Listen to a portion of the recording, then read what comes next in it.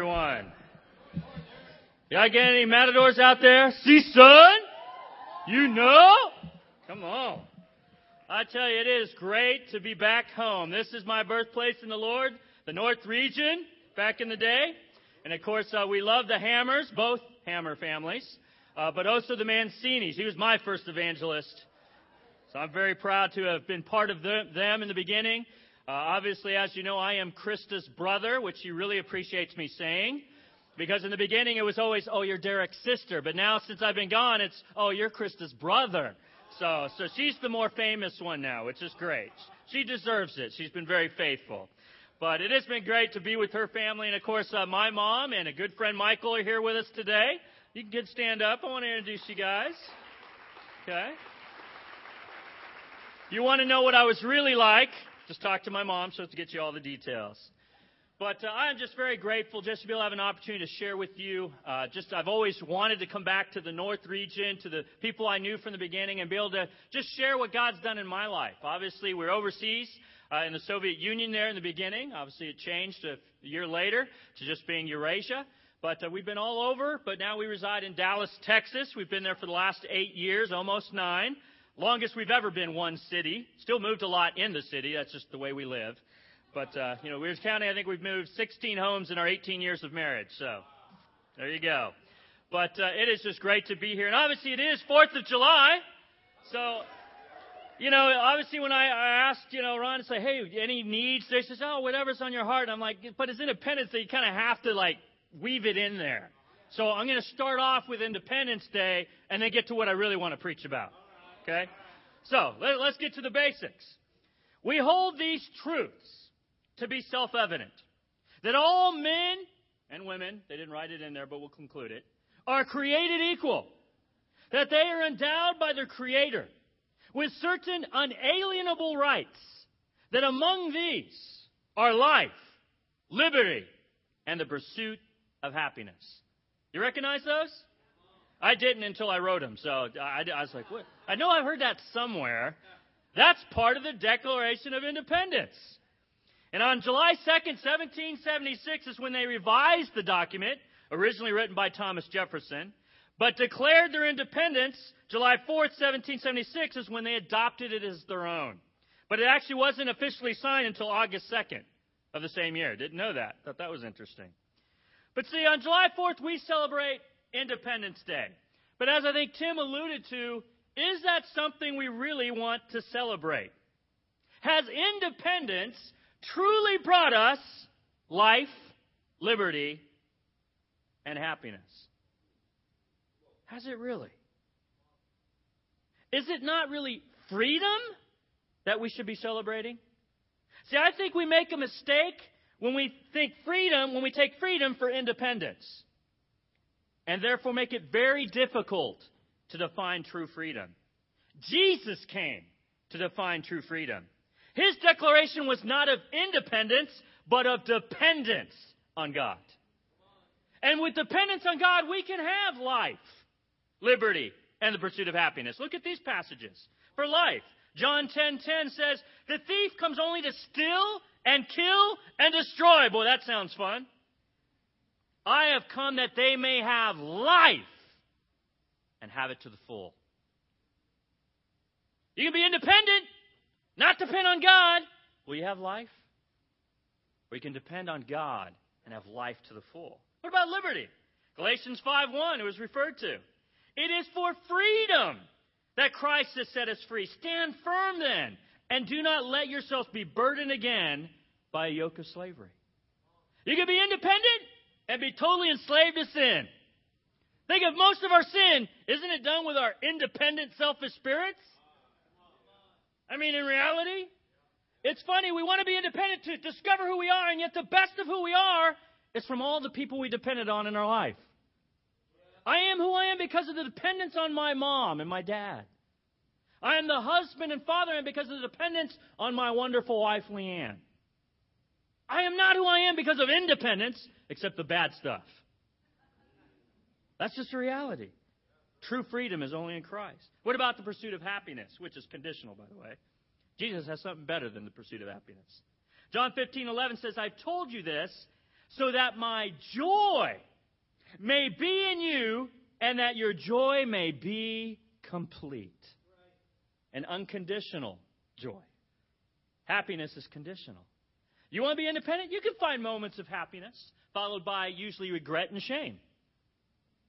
But with Jesus, we can find a joy that is everlasting, even through difficulty, even through struggle, even through our own sinful nature. He can return joy to us through forgiveness. So we need to celebrate freedom, not independence. True freedom is not a license to do and say as we please. That's often what we misunderstand. We have incredible freedom in Christ, but we must be spiritual. You know, I wonder if this quote is somewhat prophetic for our nation. French writer Alexis de Tocqueville, after visiting America in 1831, said this: "I sought for the greatness of the United States in her commodious harbors, her ample rivers, her fertile fields and boundless forests, and it was not there.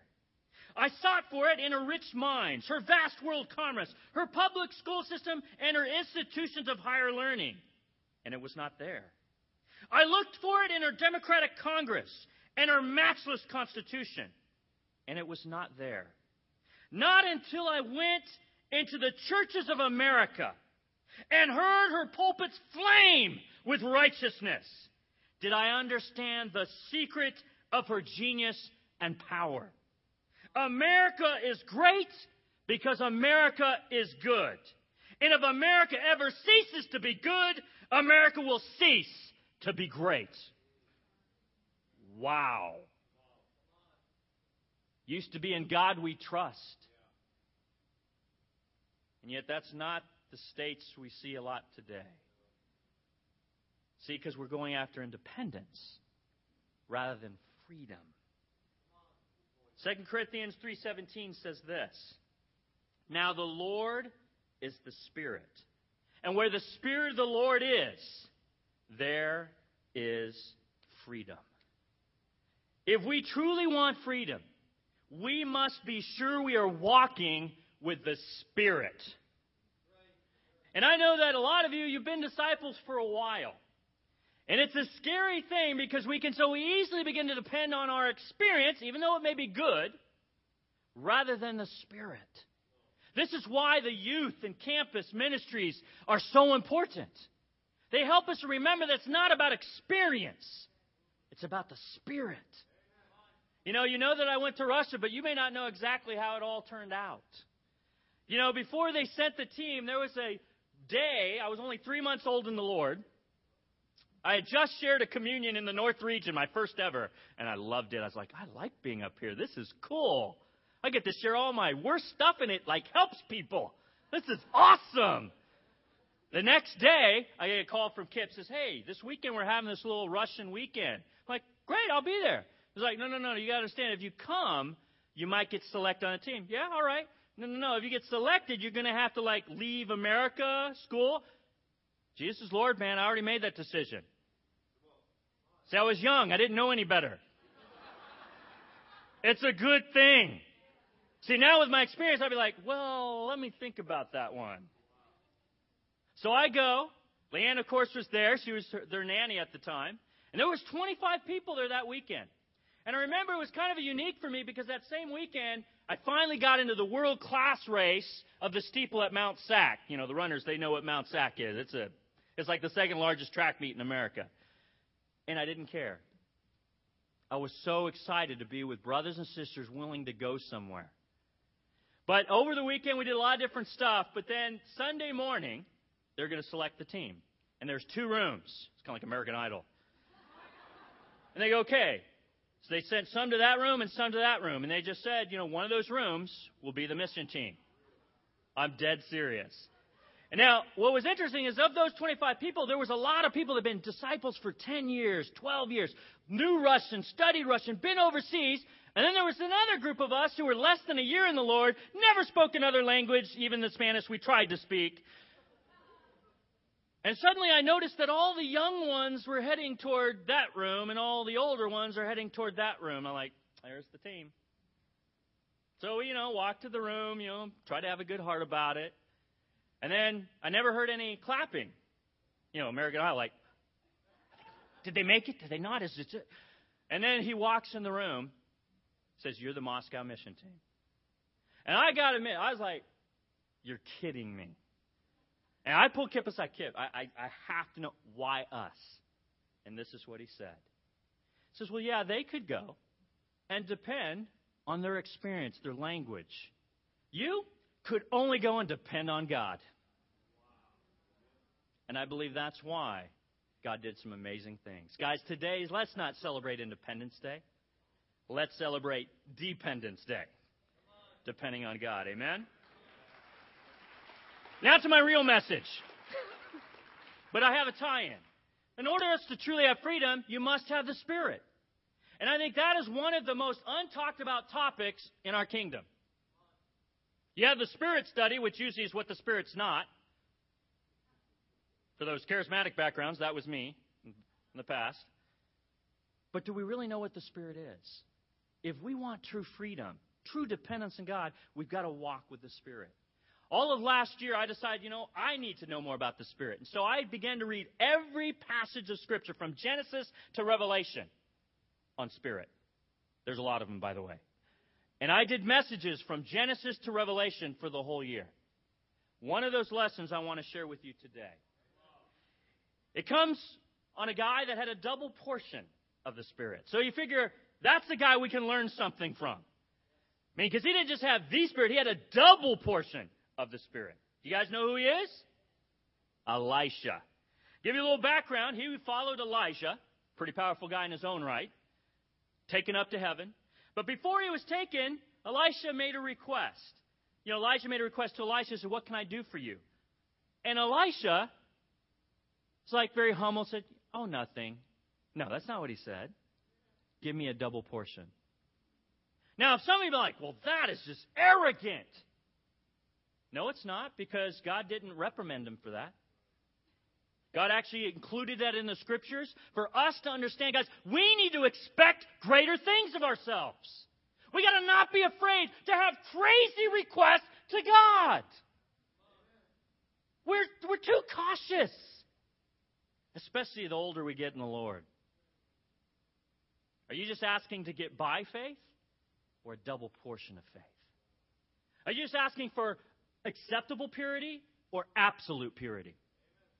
I mean, you can add whatever word, whatever issue you have in your life. Are we settling for less, or are we asking for more from a God who is willing and waiting to answer us? Elisha was willing to ask boldly. But Elijah, of course, goes, "Well, it's not up for me to decide, but if you see me when I'm taken up, then your request will be given." And of course, we know he saw him. And he takes up Elijah's mantle, hits the water just like Elijah did, and walks across.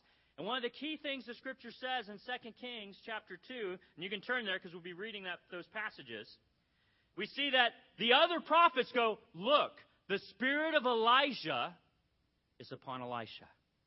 And so from this point on, whatever we see in Elisha is going to teach us about how the Spirit works.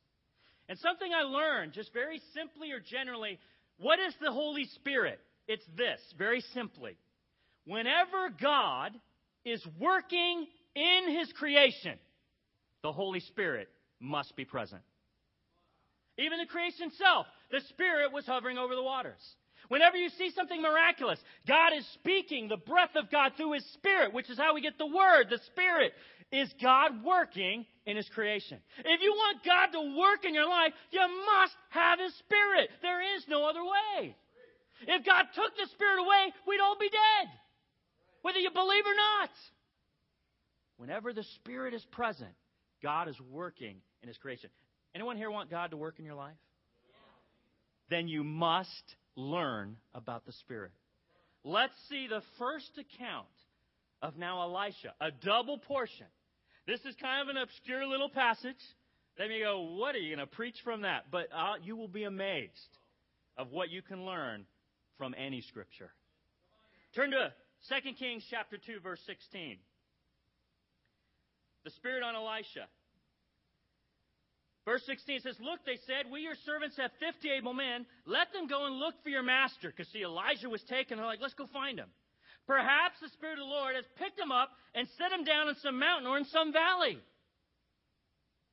Now maybe that scares you to walk in the Spirit. Because it may just pick you up and put you somewhere else. I experienced that. Okay? I've been in many different countries, many different homes, and I'm always having a bag ready just in case.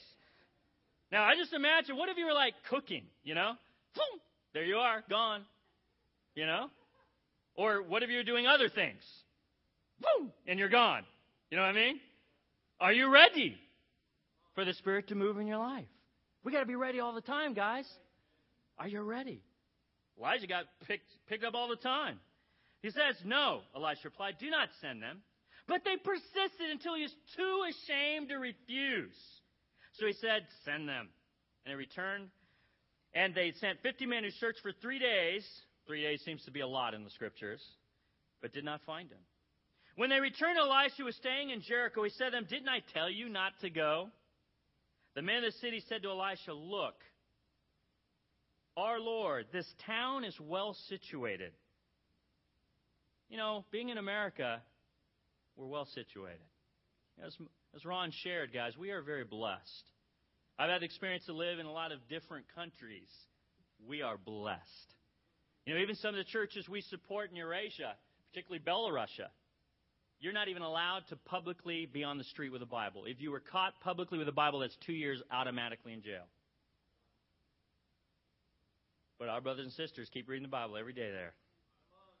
They have to memorize it to go share on the street. Are you ready to do that? It's convicting, isn't it? Well situated, but as you can see, but the water is bad and the land is unproductive. You know, that's one of the curses I face having been in the Soviet Union. Because I saw God produce amazing things. From the very first day in Moscow, we had daily baptisms. By the second month, there was 2-a-day baptisms. By the third month, there was 3-a-day baptisms. I remember one year in St. Petersburg. We had only been there a few months. Leanne and I got to plant that church with an amazing team. And there was 90 disciples in the church in October. And in that month alone, there were 88 baptisms. It's a curse to me. Because then I look at us well situated in the States going, we're not very productive. And I'm not here to talk about numbers and all that stuff, guys. We're past those days, okay? I'm not trying to go backwards.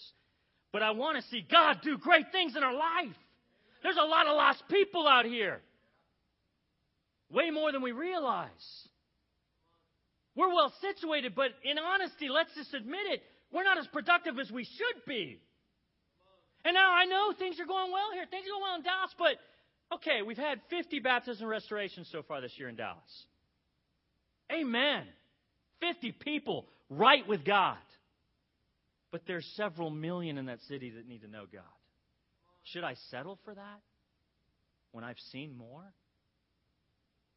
You got to ask yourselves, guys, what could you really do? I saw 17 disciples, less than a year in the Lord, go to a foreign city, didn't even speak their language, and 10 years later, there's now 10,000 disciples in over 30 churches. You've been around longer than 10 years here in Santa Clarita. Let's just get honest. Now you may go, well, but Derek, this is the States. I'm talking about God here. We all believe God can do anything, right? No, we don't, or we would see it. Let's just be honest. I've been very challenged in my faith as I look back to those days, and then I look now and I'm excited about 50, and you should be. You'd be excited about one coming to God.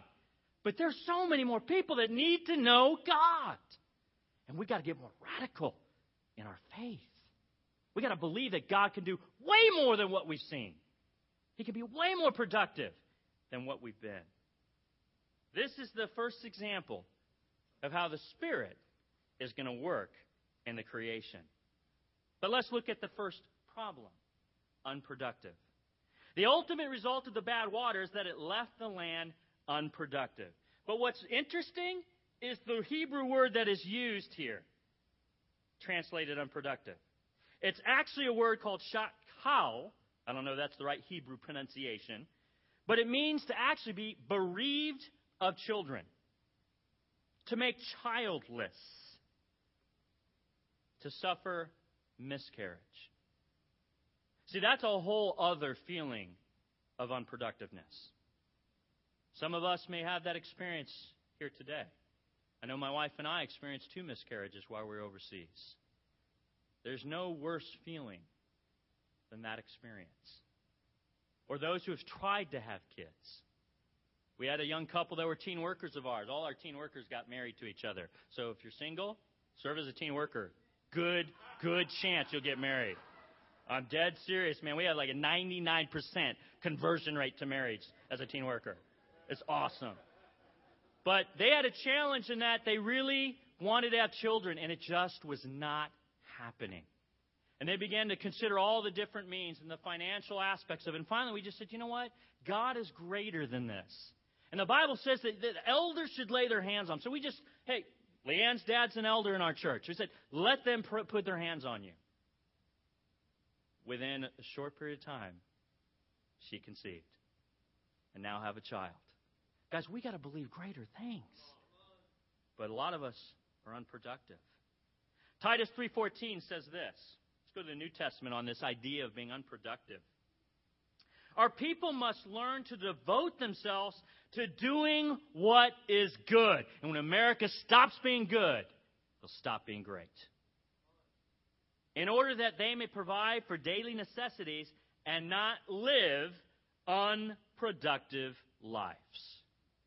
Now, the thing is, we can trick ourselves here and go, yes, that's right. I got to take care of our daily necessities, so I need to pursue this career, this job, this passion more than doing good things. I see that temptation, guys. I saw the Soviet Union without capitalism, and now I see it with it, and trust me, it's made it worse. Which makes me value disciples in America so much more. It is hard to be a disciple here. It may be easier life, but it is harder spiritually. It was way harder life in Russia, but easier spiritually. Coming back to the States several years later, 7 years we were gone, a lot changed in 7 years. Stuff that's on TV now, 7 years earlier, we're not on TV. The stuff that our youth are bombarded by through the internet did not exist back then. Okay, I'm aging myself, I know. But guys, do we really understand how we're unproductive because of the society we accept, that we live in? No, it says devote yourself to what is good in order to provide for your necessities. We get it all wrong. We think we got to pursue these other things to provide necessities rather than focus on being righteous and spiritual. We better get that one right. Or in the end, the only option for us is being unproductive. The Greek word there is arkopos, which means unfruitful, unproductive, something generally useless. I don't want to ever be considered useless to God. That terrifies me. But I know there's been times I have been because of independence and pride and depending on my own experience or my own feelings or my own dreams rather than on God. You know, that's a hard definition of unproductive, generally useless. I don't think that's any of our goals here today. If you're here, I don't believe that's your goal, but you could still be pursuing it without even realizing it. Now, the Greek word is usually translated as unfruitful in the New Testament. But here it's translated unproductive. And there's one other place that it's also translated unproductive. Turn to 2 Peter 1, verse 8 through 9. For if you possess these qualities in increasing measure, they will keep you from being ineffective and unproductive, arkopos, in your knowledge of our Lord Jesus Christ. But if anyone does not have them, he is nearsighted and blind, and has forgotten that he has been cleansed from his past sins. The end result of being spiritually unproductive, guys, is we're spiritually blind. Even to the point we forget what Jesus did on the cross to give us true freedom. Searching independence gives that away. We got to search dependence on God. Both for the town and for us. Being unproductive is a very serious problem. You know, the thesaurus paints the word unproductive in a very gloom way. What are some other ways unproductive could be defined? useless, fruitless, futile, vain, idle, valueless, pointless, ineffective, unprofitable, and unrewarding. Anyone want to live that way? Yet if you're not depending on God and walking with the Spirit, guys, that's exactly where we'll end up. And God wants a lot more for us. So let's see how the Spirit, through Elisha the prophet, is going to change the situation. Because if we're in that state ourselves, whatever degree, the Spirit can turn it around. You may go, Derek, you don't understand. I'm so close to just walking away. Don't. The Spirit can turn it all around. It can completely change it. Let's move on in the passage. 2 Kings 2:20. So what's his plan? You got this unproductive land because of the bad water. Bring me a new bowl, he said, and put salt in it. So they brought it to him. Okay, that's not exactly what I was expecting as a solution.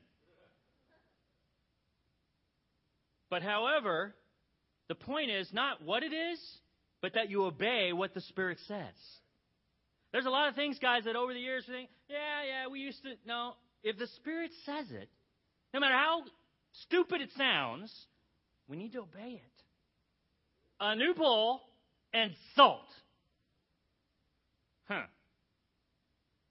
What is he talking about?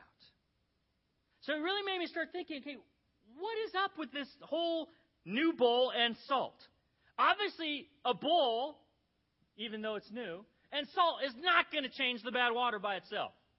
Maybe it's that there's something about the new bowl and the salt that is symbolizing a greater principle that the Spirit is going to perform. So let's look at that first point, a new bowl. Why a new bowl? Why not a used one? What are the differences between a new bowl and a used one? A new bowl is clean, shiny, smells good. Well, if you washed it first, you buy stuff from the store, it's still got that smell, But, a nice, new, clean bowl. Where a used one, well, that could be nasty. Right? You've ever done that where you go to a dishwasher thinking it was washed, you pull out the bowl, and ugh! Right? Not good, right? So why a new bowl? Why would that be important? This is why. Anything that is to be used in the service of the Lord was to be undefiled. It's supposed to be clean. For example, the sacrifice. Leviticus 1:3. I'll just read this, but you can turn there if you'd like. If the offering is a burnt offering from the herd, he is to offer a male without defect. He must present it at the entrance to the tent of meeting so that it will be acceptable to the Lord. Numbers 19:2. This is a requirement of the law that the Lord has commanded. Tell the Israelite to bring you a red heifer without defect or blemish, and it has never been under a yoke, never been used. It needs to be new, not old, not used, not defiled, not defected. If we are to see our lives being productive again, it must involve a new bowl. But the problem is, the older we get, the more we settle for what we're used to. I've been a disciple now almost 19 years. And I realize, what's new in my life? Yeah, I'm in the ministry, great, doing things for the Lord, but what's new? Am I just kind of pulling out the same old stuff? Same old messages, just rehash them? But what's new? And so one of the things we did in our region is, I appreciate this brother found this thing called Bible in 90 days. Yeah, the whole Bible from cover to cover in 90 days. And I'm like, that's cool. I don't know, man. But then everyone's got excited about it, and then guess who got to host it? Me and my family. Like, okay, here we go. And we had a group of about 30 of us. Well, there was more at the first day, but they kind of dropped out real fast. But I have got to tell you, I've read the Bible every year, in a year. But I can't remember what I read in January and December. But in 90 days, guys, you can remember what you read in Genesis when you're reading Revelation. There is things you begin to see of the Scriptures you have never seen before. It was the most amazing new walk in the Word of the Lord for my life personally. I did it again a couple months later. Don't recommend it during the summer when you have summer camp and all that stuff. Crazy. But guys, I really challenge you, what is new? What about physically? Those of us who are older, we're not the young guys we used to be. Now, I'm 42. And I was like, my slacks are not fitting like they used to. And see, some of you knew me when I was like a bones, 50 pounds lighter, a lot longer hair. Should have kept some of it. Now I'm losing it. I was like, I got to do something new. And so then I heard about this P90X. Bring it. But I got to admit, they got it for me at Father's Day. I didn't start till August. But I was like, you know what? I got to do something new. Because I was running, but it just, your body adapts too quickly. You got to do something that's new in order for it to grow and get stronger. It's the whole idea of muscle confusion. So I decided to do it, and I was like, it was embarrassing. The first time you got to do these pull-ups, I'm like, 3! 90 days later, I did 100 in an hour. I could do sets of 15 to 20. I couldn't do that when I was 30, guys. I remember the campus students came over and they're all like, yeah, what's this P90 guy? Okay, go ahead. They were like trying to do pull. I beat them all. It was awesome. It's like, that's right, man. Bring it. One-arm pull-ups. Stuff I'd never done in my life. They had this thing called corn on the cobs, where you have to go like this, boom, boom, back, front, down. You're just like, first few times I fell off, I'll be honest, okay? But guys, seriously, what are you doing new? I'm going to do it again. I love it. What are you doing new? Look at this passage back in 2 Peter that we looked at earlier about being unproductive. 2 Peter 1 verse 5 says, for this very reason make every effort to add to your faith goodness, and to goodness knowledge, and to knowledge self-control, and to self-control perseverance, and to perseverance godliness, and to godliness brotherly kindness, and to brotherly kindness love. For if you possess these qualities in increasing measure, they will keep you from being ineffective and unproductive in your knowledge of our Lord Jesus Christ. We cannot rely on what has already been used. We need a new bowl. You can't rely on past successes or be discouraged by past failures. You need something new. To be productive, we must have something new. Whatever you add is new. What are you adding to your faith? And you got to begin with that. If you don't start with faith, guys, all the stuff you add is going to disappear. But what are you adding?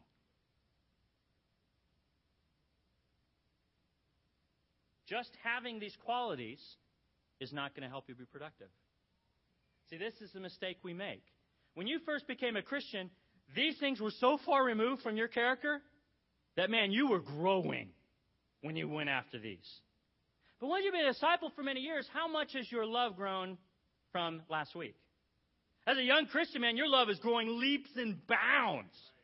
How's your brotherly kindness growing this last month compared to when you first became a Christian? Starting to see? See, as a young Christian, you're growing so much, you're productive. That's why it's amazing to me always these young Christians who know nothing bring more people to church, get more people baptized than us who have all the experience and wisdom. Why is that? Because just having these qualities does not make you productive. Go back to what the Scripture said. It says if you add to your faith these things in increasing measure. And so I had to really sit down and ask myself, how much new is my kindness? How much new is my self-control? How much new is my perseverance? How much new is my faith? Things that challenge my faith. If you will ask for it, God will provide it. I still remember we had an opportunity to go back to Russia for a month with our family. That was phenomenal. And we prayed that God would just help us to relive what He can do. I shouldn't have prayed that. Because then I forgot how much we had to depend on God for every single thing in our life. And what happened is we were in Moscow, and we were going to take a late train back, Leanne got kind of food poisoning really bad, so she's getting really sick. So we have all our kids and a nanny, and we're like going to the train station, and then it's like packed, wall-to-wall people. Like, what's going on? This is a night train. It's supposed to leave like at 11 or something. And we find out the train that we're supposed to go back on got derailed.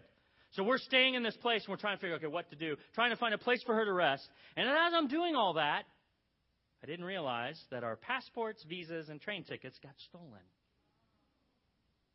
So I'm getting them settled, and then, oh, no. And I remember even Josh just going, why would God allow this? And right then and there, you have to go, wait a minute. God didn't cause this. God loves us, right? God, and we just had to remember what it was like in Russia, how much we had to depend on God for everything. And I know that my wife was seeing the stress on my face, and I'm like, pray. And so I start going back to all the places I was, trying to find it, nothing. Finally, I just said, God, I remember what you can do. You need to send an angel to this train station right now to find my stuff and leave it somewhere where we can find it. About 20 minutes later, talked to the militia. It's a good thing that we spoke Russian. That helps. And the guy's like, you know what? This happens a lot. Did you have money with it? I go, no, I always kept the money separate. Good. Don't put your money with it or it's gone for good. And so I'm like, okay, maybe it went outside the train station. So we start going outside the train station. And we're looking in trash cans. And the second trash can, all of a sudden I noticed, I was the first one to see it, there's this brand new black bag wrapped on top of the trash can. And see, in Russia, you have to buy the bag. They don't give you a bag. You have to buy a bag when you buy stuff. And I see that, and I go, no way. No, yes way. No way. Yes way. And I hold it. It's all my passport, visas, and train tickets. And even the malicious guy, what crazy guy buys a bag and puts your stuff there for you to find? I know. That was challenging, but it was new. It was a new faith experience, not just for us, but for my family, for my children. And there was some other crazy stuff. Losing Haley on the metro. Josh got separated from, crazy stuff. But the whole time, Leanne had like an IV on a broom. Crazy stuff.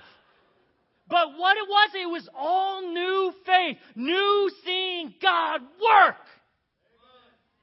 What's new in your life? You need a new bowl. But there's something else you need. Salt. So, now let's answer the second question. We know why we need a new bowl, because that's what God uses in service to Him. But why salt? Well, it's back to the sacrifice. Numbers 18:19 says, whatever is set aside from the holy offerings the Israelites present to the Lord, I give to you and your sons and daughters as your regular share. It is an everlasting covenant of salt before the Lord for both you and your offspring. Don't you know that the Lord, the God of Israel, 2 Chronicles 13:5, has given the kingship of Israel to David and his descendants forever by a covenant of salt. Salt always represented a covenant with God, that we are His people and we will obey His commands. Leviticus 2:13 says this, season all your grain offerings with salt. Do not leave the salt of the covenant of your God out of your grain offerings. Add salt to all your offerings. We know from Romans 12 we're to be a living sacrifice. But does your sacrifice include salt? Matthew 5:13 says this, you are the salt of the earth. But if salt loses its saltiness, how can it be made salty again? It is no longer good for anything except to be thrown out and trampled by men. Now, the salt of the ancient days was a little more impure than today's salt. So it could become tasteless over time, and its residue is useless. Has our salt become useless? Has it lost the taste, the vibrancy of faith and trust and dependence on God? Are we relying more on ourselves and our experiences and our wisdom? Yes, we're still here, we're still sacrificing, but is there salt? We are supposed to be the salt of the earth. And so we don't appreciate salt because we can get it on our table. It's just right there. You stop at any fast food restaurant, there's salt. Any restaurant, salt. But back then, salt was like gold. It was a commodity. What are some important things about salt that will help us understand why this is needed in our life if we're going to serve God? First of all, salt comes in little pieces. Well, what's that mean? Unbelievers will be more impacted by multiple encounters with believers than by conversations with one person. It's the amount of the salt, not one granule, that makes the difference. Guys, that's what I saw. I've been to many churches throughout my whole life, but it's when I came to this church and saw the impact of all the salt grains together that blew my mind. Does it stop blowing your mind? It shouldn't. Guys, what you have here is something amazing. You don't see this kind of diversity in other churches. You don't see it. Dallas Church alone has over 44 different nationalities. You're not going to find that anywhere else. Guys, do we understand how it's all of us together that make a difference? So when you're out there thinking, well, I don't really make a difference, I'm useless. No, you are not. Because it's every single grain of salt in this room that's going to save Santa Clarita Valley. Every single one of you is important. One grain of salt will not affect much, but a bunch will. Go try some French fries with 1 grain of salt and see if that helps. You know what I'm talking about. Even when they come salty.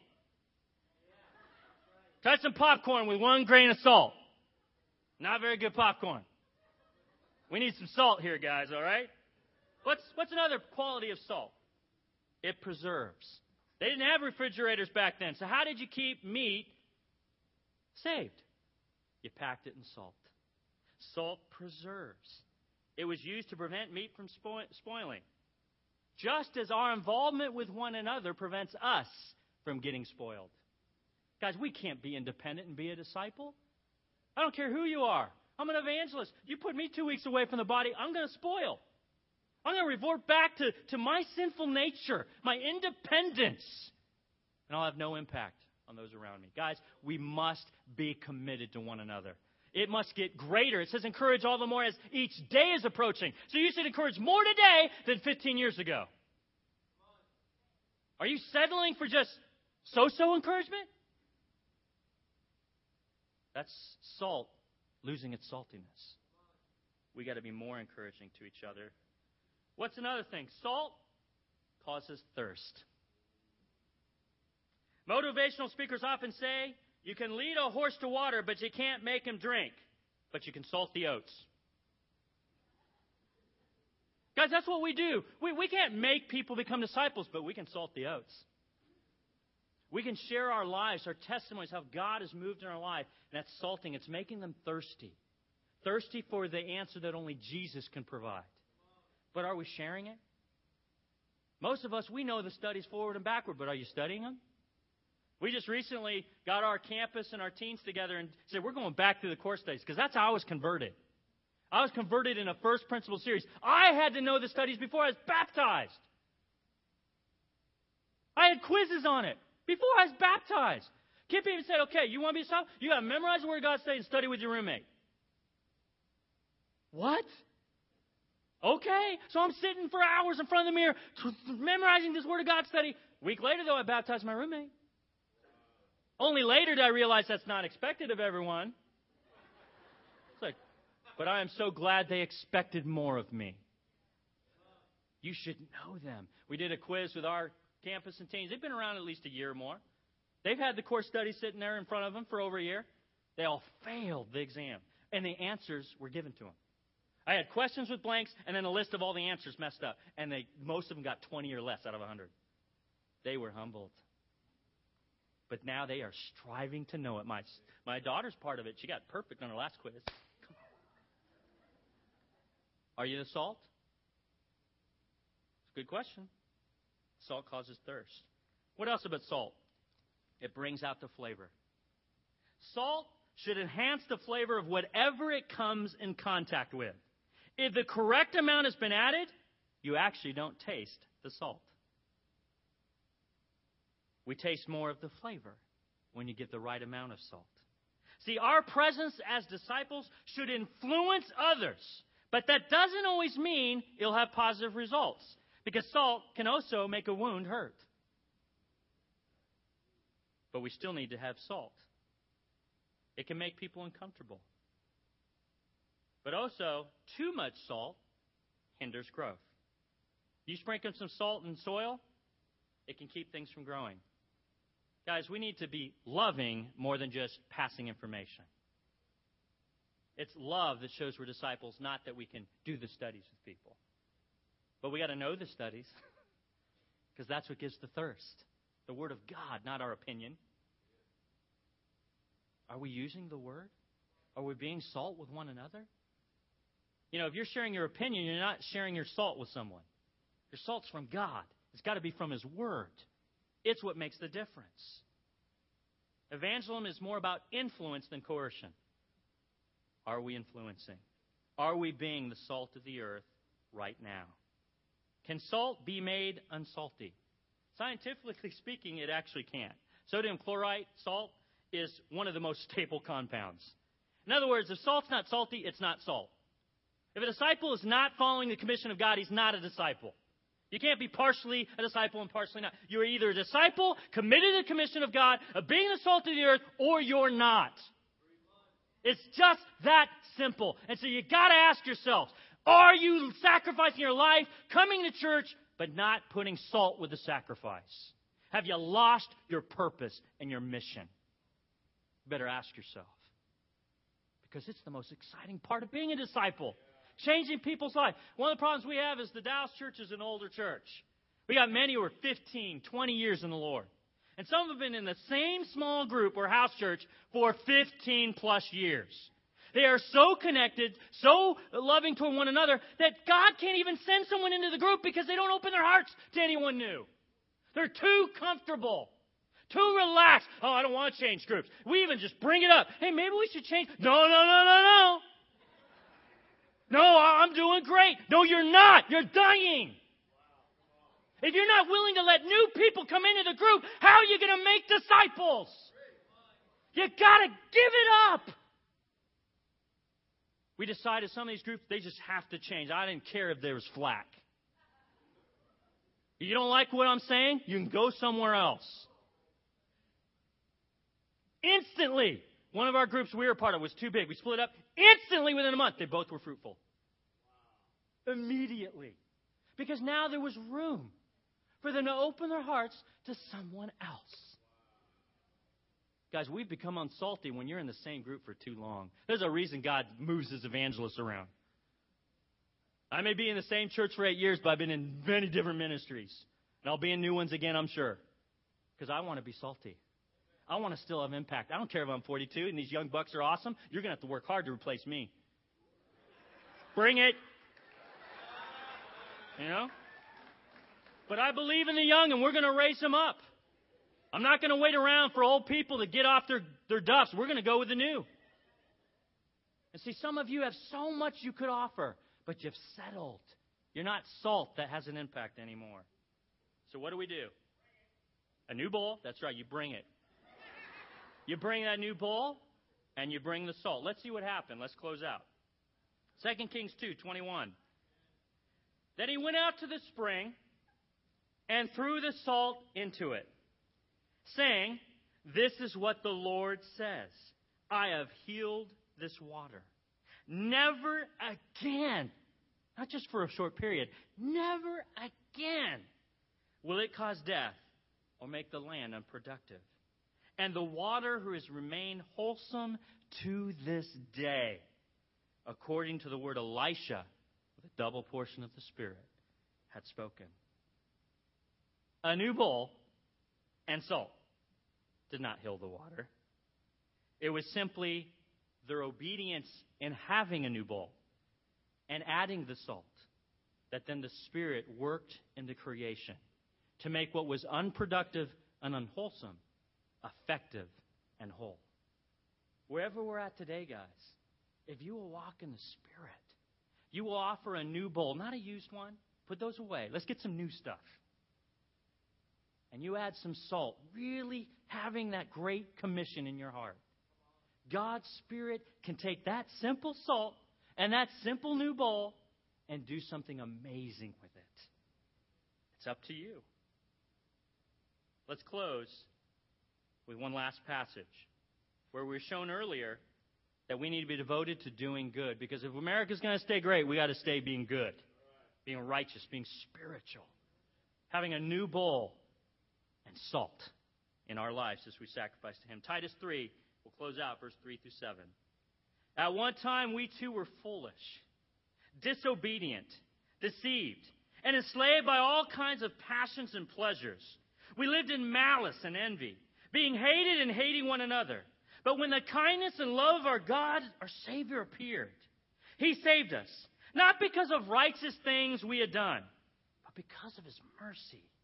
He saved us through the washing of rebirth and renewal, new bowl, by the Holy Spirit, whom He poured out on us generously through Christ our Savior, so that after being justified by His grace, we might become heirs, having the hope of eternal life. Just like water in this town, we can be dead and unproductive without the Spirit of God in our lives.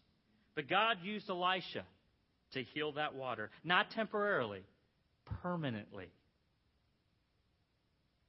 If we're faithful in being obedient to the Spirit's commands, that we're going to find that new bowl, whatever it is. And we're going to add that salt, how many grains you can offer. Then the Spirit can use that to heal our unproductivity, to heal our unwholesomeness, to heal our ineffectiveness, not temporarily, permanently. Guys, today, let's depend on God by keeping in step with the Spirit. And then we'll have true freedom, a freedom that's not only for us, but for all those who need it. Happy Dependence Day.